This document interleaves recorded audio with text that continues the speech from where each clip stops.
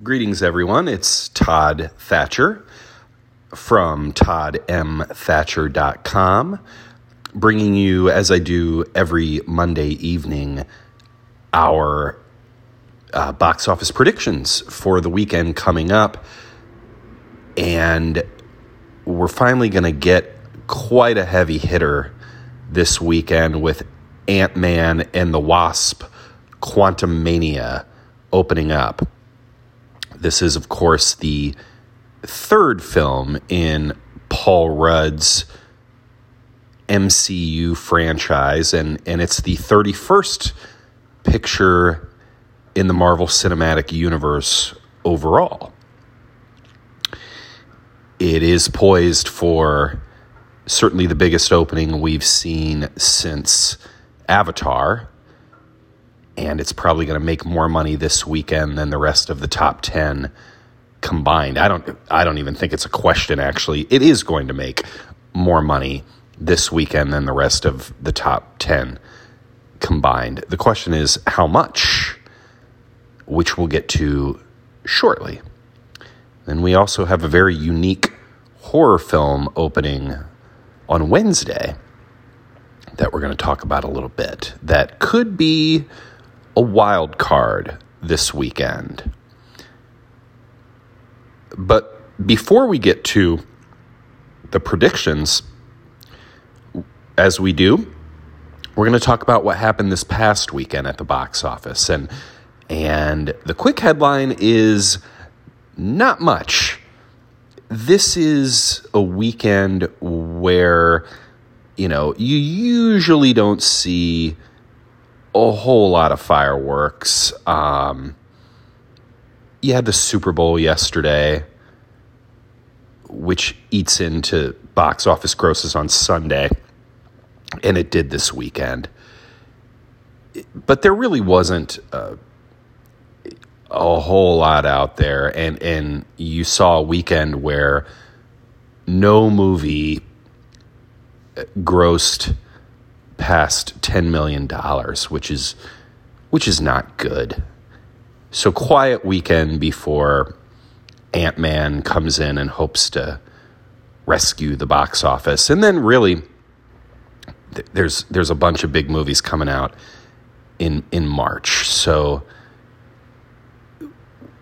we had Magic Mike's Last Dance open at number 1. And I was wrong about that, though it still came in with less than what I projected, which is a theme with this weekend's top 6. Every movie, in fact, in the top 6 came in lower. Some of it just barely lower. Some of it a little bit more than barely.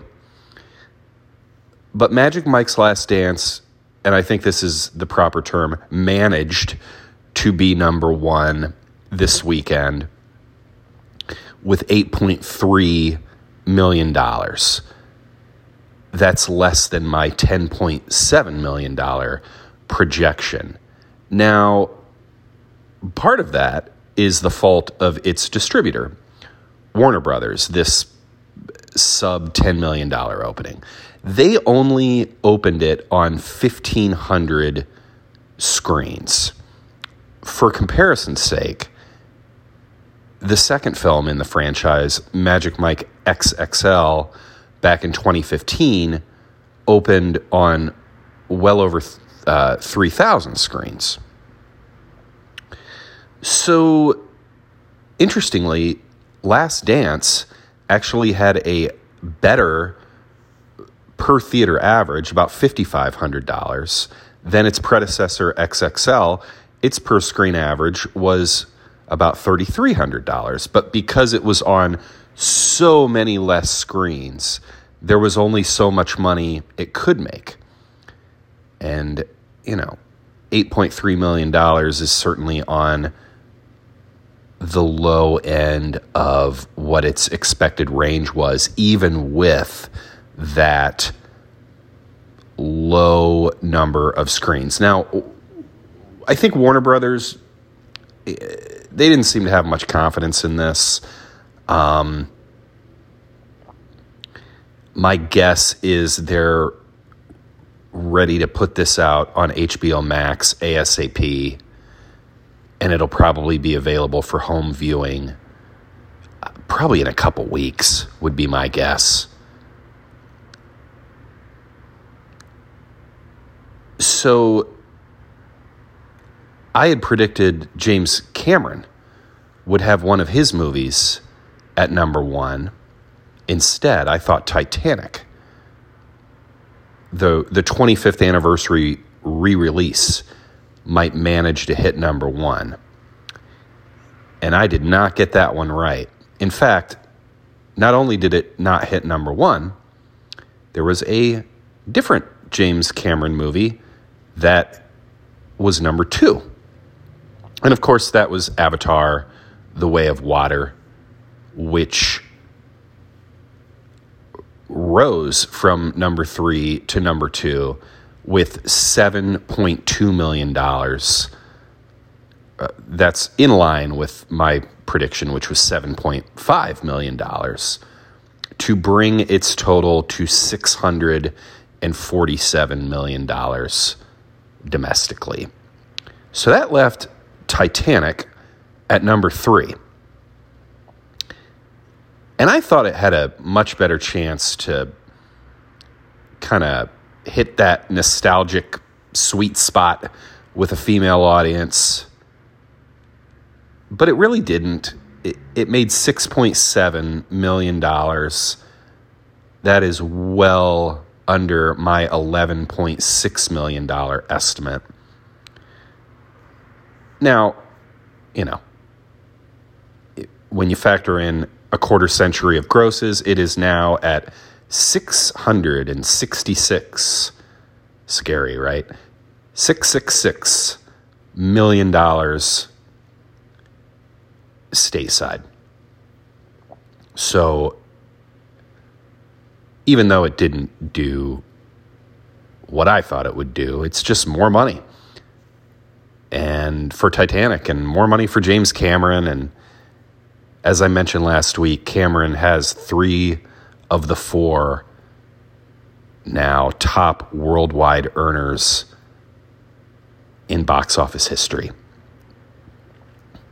Number 4 was 80 for Brady, and this one maybe surprised me a little bit more than any other one because it had a 54% drop in its second weekend.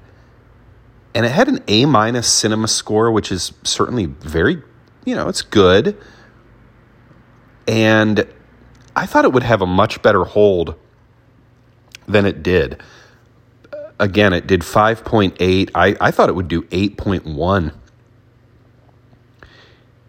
I think part of the problem was there, even though nothing was really doing particularly well this weekend, you had Magic Mike and you had Titanic that were opening, and also clearly going for a female audience, and perhaps that's what caused 80 for Brady to really have I did not think it was going to drop over 50%, but it did. And of course, I'm sure it didn't do well on Sunday because you had your football fans gearing up to watch the Chiefs defeat the Eagles and Rihanna perform the halftime show. And congratulations to Rihanna, by the way. Number 5 was Puss in Boots. It made $5.5 million. I said it would make 5.6, so right on target there. And it's now up to $158 million. Should have mentioned, by the way, that 80 for Brady in 2 weeks has grossed $24 million. And then finally, as far as recap goes, you saw, and this is a pretty rare occurrence, you saw the previous weekend's number 1 film, Knock at the Cabin, drop from 1st to 6th. It made $5.4 million. I gave it a little more credit. I thought it would make 5.9. But, boy, 62% drop. Horror films often, or horror suspense films often have large drops, but that's not good. It had a C cinema score grade, and just shows that audiences that have seen Shyamalan's latest are not telling their friends and coworkers to go see this one. Now, it has a reported $20 million budget, and it's already made $23 million in its first 10 days of release. So, it'll probably end up perhaps turning a small profit, but pretty disappointing. Pretty disappointing. Now, we move to this weekend. And it's all about Ant-Man, of course. Again, the third film in this franchise that began in 2015. And when the first Ant-Man opened in the summer of 2015, it grossed $57 million in its opening weekend. If that sounds small for a Marvel movie, it's because it is. In fact, of the 30 MCU titles that have been released, that's the second lowest MCU opening.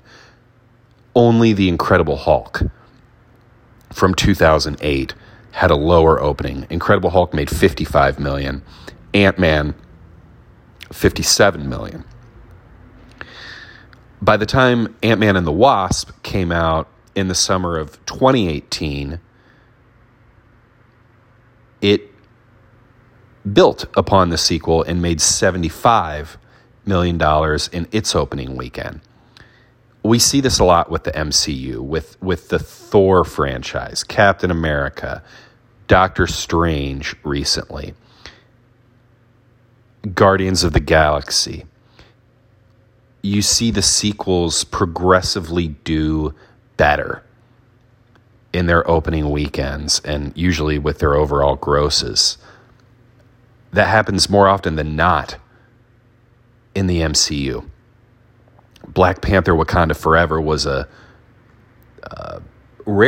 somewhat rare exception where the sequel made a little bit less than its predecessor. I definitely expect Ant-Man and the Wasp: Quantumania to build upon its two predecessors. And in fact, well, I'll just get this out of the way. All the grosses I'm giving for this weekend are for the 4-day box office since it's President's Day. So these are Friday to Monday estimates. Some people have this going as high as $125 million. I certainly think that's possible, but boy, these last couple weeks, everything's coming in a little bit lower. And I don't think Ant-Man is quite as, I don't know if beloved is the right word, but I don't know if it's going to be grossing $50 million more than its predecessor. So could it make 125? Sure. I've got it at 109.1. Again, for the 4-day, which is perfectly fine for Ant-Man, and it'll do well overseas. Some people might consider that a little bit of a disappointment. I think 109.1 is just fine for Ant-Man. And then, the rest of the box office is probably going to be a bunch of holdovers in the top 5, though there could be a spoiler, which I'm going to get to in a minute. So I'm going to go through the rest of this quickly. I've got Avatar staying at number 2 with $5.9 million. I've got Puss in Boots actually going from number 5 to number 3 and making $4.5 million. I've got 80 for Brady staying at number 4 with $4 million. And then I have Magic Mike dropping from number 1 to number 5. I think it's going to have a pretty hefty drop. I've got it making $3.8 million. Now, that potential spoiler, could be Winnie the Pooh, Blood and Honey. This is a slasher film that, just like it sounds, you have an evil Winnie the Pooh killing a bunch of people. And the reason this movie exists is because the rights to the book Winnie the Pooh, which I believe was written in 1926, if I'm not mistaken, have now become public domain. In other words, Disney does not completely own the rights to the character. So this is actually a horror movie, British slasher film that was made reportedly for less than $100,000. And when the trailer came out, it got a lot of attention. And it was released in Mexico right at the end of January, where it's already made over $500,000. It's slated to come out on around 1,500 screens on Wednesday. And I've got it making $3.5 million from Friday to Monday. So, I had Magic Mike making $3.8 million at number 5. I have Titanic making $3.6 million to be number 6. And then I've got Winnie the Pooh right after it at $3.5 million. I have to say, I would not be surprised if this makes more than that. On the other hand, I would not be shocked if it makes $1 million or $2 million. It's hard to tell. I could see horror fans turning out for this one with just the curiosity of seeing a crazed Pooh Bear. Who knows? But for right now, I have it outside of the top 5. But it could get in there. But again, the bottom line is Ant-Man is going to rule this weekend. Probably next weekend, too. It'll certainly be number 1 for at least 2 weeks. But when I come back next week, we'll be talking about how Ant-Man did compared to my projection. And we'll talk about Cocaine Bear, which is going to be opening. But it's all about Ant-Man this weekend, folks. So there you go. That's what I think is going to happen this weekend. That's what happened this past weekend at the box office. Keep an eye on the podcast and on my blog for all kinds of Oscar speculation and more box office predictions. You can find all that at toddmthatcher.com. We'll catch you next time, folks. Bye-bye.